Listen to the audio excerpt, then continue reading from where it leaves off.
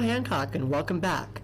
I'm Nick Longo, and this is the newest episode from Blanchard Valley Center, where we are empowering and educating through advocacy. And I am Dustin Sullivan. Today is a special day on Hello, Hancock. This is our 50th episode. Some lucky listeners will be entered to win a prize for supporting us. I can't wait. But not only that, we also have some special guests with us today, too. Yes, we have the MUI team from Blanchard Valley Center with us today. If you don't know what this is, keep listening to find out what it's all about. I will let them introduce themselves. Hi, my name is Allie Weising-Pike, and I am the Investigative Services Manager. I'm Russ Teagarden. I'm an investigative agent here at Blanchard Valley Center. I used to be an SSA. And I'm Michelle Dara. I'm the registered nurse, health educator, and investigative agent. Nice to see you all here, and welcome to the show. Today we're going to be discussing MUIs and UIRs, so let's start with the basics. What does UIR and MUI stand for, and what are they? Well, UIR stands for Unusual Incident Report. So this can mean a variety of things. It's an event or an occurrence involving an individual that it's not consistent with their daily routine, not consistent with policies, procedures, or consistent with their care or their plan. It could be anything that's kind of out of the ordinary that typically doesn't happen to them. It can include dental injuries, a fall, an injury that is not significant. By that we mean anything broken or anything like that.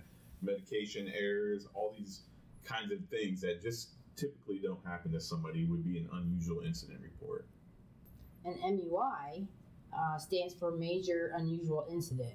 And this is the alleged, suspected, or actual occurrence of an incident that meets the criteria of one of the following categories. There are 3 categories of major unusual incidents. Category A consists of accidental or suspicious death, exploitation, failure to report, misappropriation, neglect, physical abuse, prohibited sexual relations, rights code violation, sexual abuse, and verbal abuse. Category B consists of attempted suicide, death other than accidental or suspicious, medical emergency, missing individual, peer-to-peer acts, and significant injuries.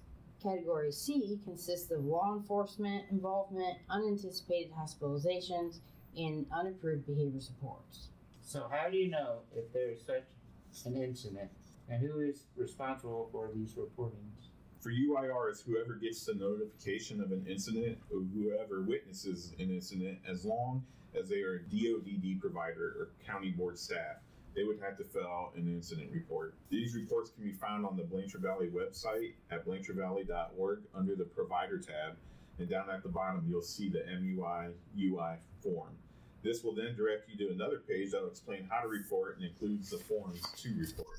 So what kind of information is included on the report? On the report will be identifying information about the individual involved, the date and time of the incident, the location of the incident, and the description, saying exactly what happened, and if there are any injuries. The immediate action taken is listed, the notifications, and any additional medical information that is known. Also, the cause and contributing factors to the incident and the prevention plans. Doesn't sound too difficult. Then I am assuming it gets turned into one of you 3. Yes, and then at that point in time, we determine whether it is MUI or not. What's the purpose of writing a report? The purpose is to ensure the health and welfare of the individual involved. We also want to determine causes so we can create prevention plans. Prevention plans are written to reduce the likelihood of future occurrences. How do you determine if something should get reported?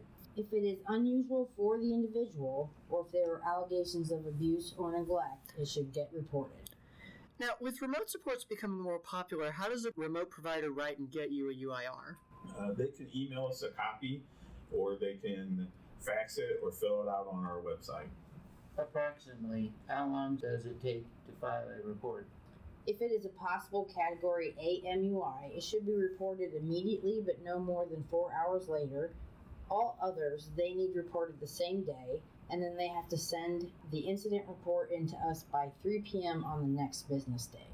So now that we have an idea on what a MUI and UI are and how to report them, what are your individual roles as a part of the investigation services? Well, I get the UIR initially, so I'm the one that rules in or out if it's an MUI or not. If I determine that it is an MUI, I'll file that into the state system, and I'll either pass it on to Allie or Michelle, or I'll do the investigation myself, depending at Allie's direction.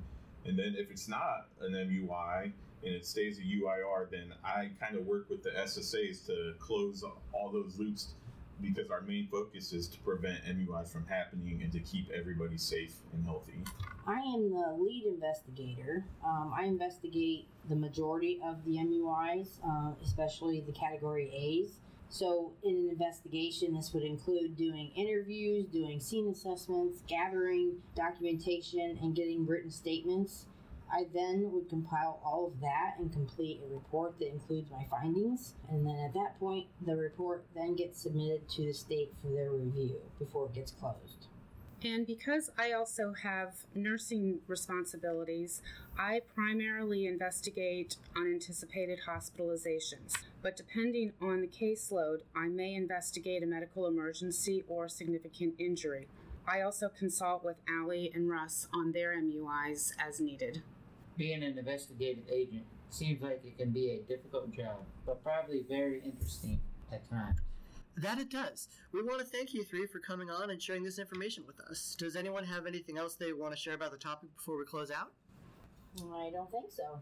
On that note, we also like to thank our listeners for supporting this podcast.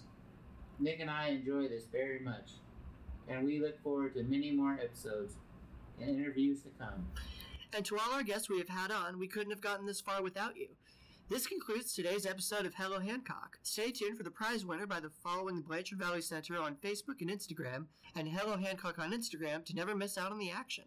And remember, inclusion is key. Bye. Bye.